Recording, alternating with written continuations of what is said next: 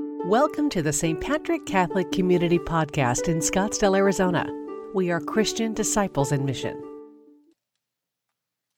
So not only to our parishioners that know St. Patrick's or people who consider themselves our home because they are winter visitors or live in different places and follow us, we also want to welcome visitors, people who are at this time looking for a community home or a connection or to want to know more about God and spirituality at this time. We welcome you here, and we hope you look us up on our website, St. Patrick's in Scottsdale, Arizona, and love to know that you're part of our family here today through online medium, but also in spirit as well.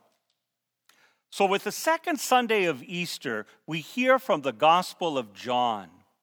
Now, John's point is to always tell us that whenever he uses the word life, he means eternal life. But eternal life also is in union with belief in Jesus Christ. It's not separate. So scholars would tell us that the high point of all of John's gospel is the point where Thomas, a doubting Thomas, makes a statement of belief. My Lord and my God. That's the high point of the whole gospel.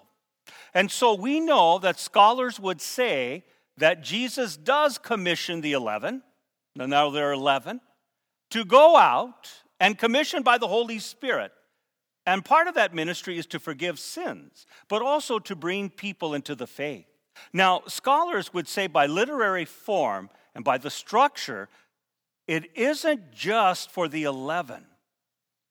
That everyone is called to bring people into the community. And so that would be our role. Now, one of the gifts that come is the gift of mercy, of forgiveness. And the mercy of God shows here. And that's why Pope John Paul II made this a special feast day, the Divine Mercy Sunday, many years ago. And so mercy can be seen as forgiveness of sins.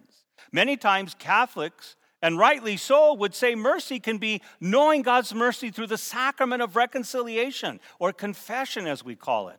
You know, I've experienced that sacrament, and many people have well, and hopefully in our lifetime, we've experienced a light as a feather type of something that has weighed us down, and we're released. Something of knowing that we're loved in spite of our mistakes. And so that's an important sacrament. And that's a great mission of the church to tell people their sins are forgiven. And to hear that from another human being who represents Christ.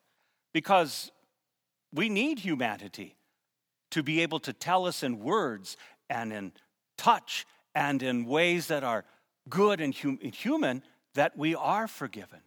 But there's another type of mercy that I think that is just as important and really speaks today and where we're at. A mercy, by definition, that I heard many years ago, and I think is so true, that mercy is the willingness of wanting to enter into the chaos of the other. A willingness to enter into the chaos of the other. Who shows us that but Jesus? Jesus enters the chaotic world of humanity. People were not loving one another. Religious leaders were misusing religion in ways that we know that are not pleasing to God. That humanity wasn't loving one another. And Jesus enters into this chaotic world.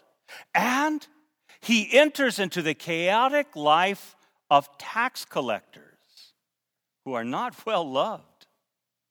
And sometimes rightly so, because they cheated the people. Also into lepers who were seen as unclean, and it was scary, the type of illness that they have. Prostitutes and people who lived outside the law. Jesus is always willing to enter into the chaotic life. Their life isn't perfect. Their life isn't in a nice order. And yes, even religious leaders would say, you are on the outside, and we who follow the law correctly are on the inside. And yet, Jesus also breaks through locked doors in the chaotic fear of the disciples, the 11. Those locked doors are meant there to protect their lives, because those who were dangerous were looking for people who believed in Jesus and were willing to kill them. And so the disciples were living in the fear. And yet Jesus breaks through that unlocked door twice and gives them the gift of peace, but also the gift of mercy, of willing to enter into their imperfect lives. Disciples, you followed me for 3 years. Why are you afraid? Didn't you learn anything? And yet Jesus, with great mercy, gives them that great sense of peace. Not a chewing out like, where have you been? Nobody stood by me. Now, which one of you denied me? Which one of you let me down? All of them. And yet that mercy says, I still enter into your life. So, for us as a church, look at now for most of the country, we're not able to gather. I know in our diocese in Phoenix, we're not able to gather right now for a public mass. And some things we're discovering that are beautiful, believe it or not. That all types of churches, not just St. Patrick's, are discovering many views of people watching and searching for God for deeper meaning. So this is an opportunity not to catechize, but to evangelize. We don't come with ready-made answers to questions that people are not asking right now. What we do is we evangelize to say Jesus is with us and breaks through all the locked hearts and is willing to enter into our chaos. Sometimes that means we're not perfect. Here's the beauty of the church right now, and I have to be honest with you.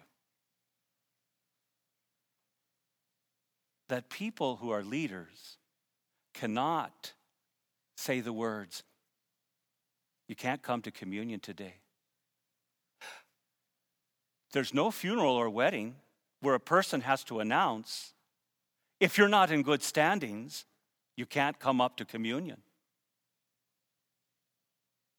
We can't demand people, if you're going to be on the inside, come and get your kids baptized, so you come to us, you call us, we'll even give you certificates to sign so that you will prove to us, have the priest sign it so that it'll prove you're at Mass and you're doing what you're supposed to do. And give money in envelopes. We don't have a record of you.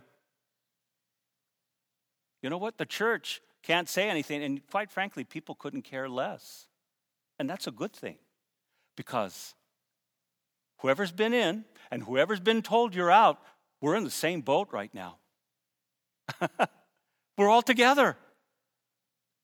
We can't demand faith from you right now. We're at your mercy.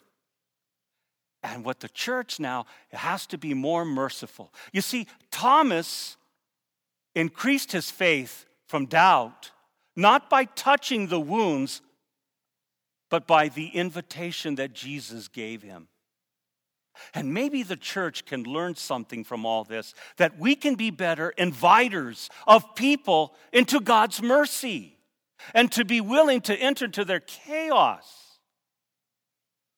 So rather than telling people who aren't living the right way in marriage that you're on the out, maybe the church would be willing to enter into that and how we can help grow together.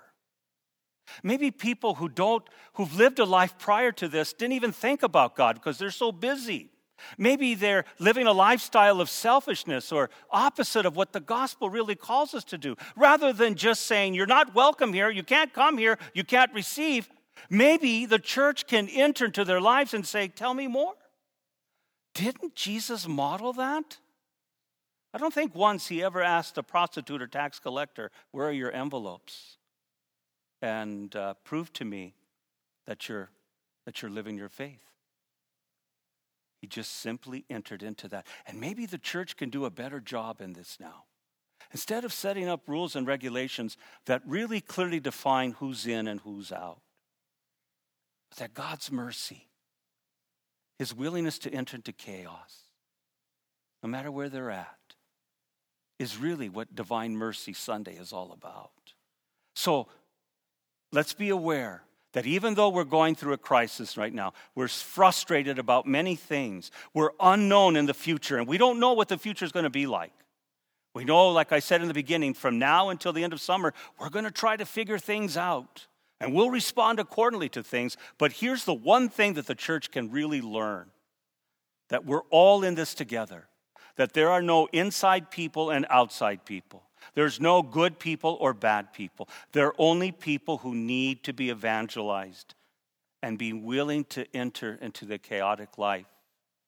I know a lot of people who I love who don't live the gospel well. I know a lot of people and love them who don't like Catholicism and the direction some of us are taking it there.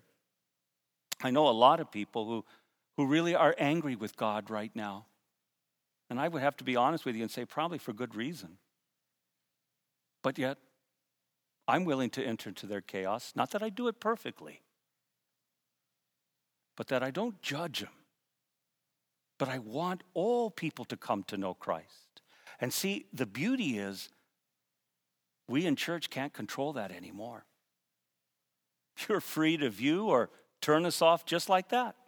And there's not one thing we can do about it other than invite, encourage, be like Jesus.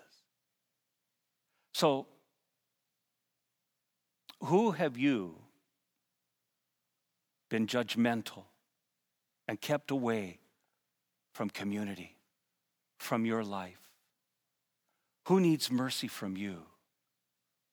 Maybe it's something that you've defined by saying your lifestyle choice isn't what I agree with, but yet we dehumanize them and we don't work with them or at least treat them with compassion.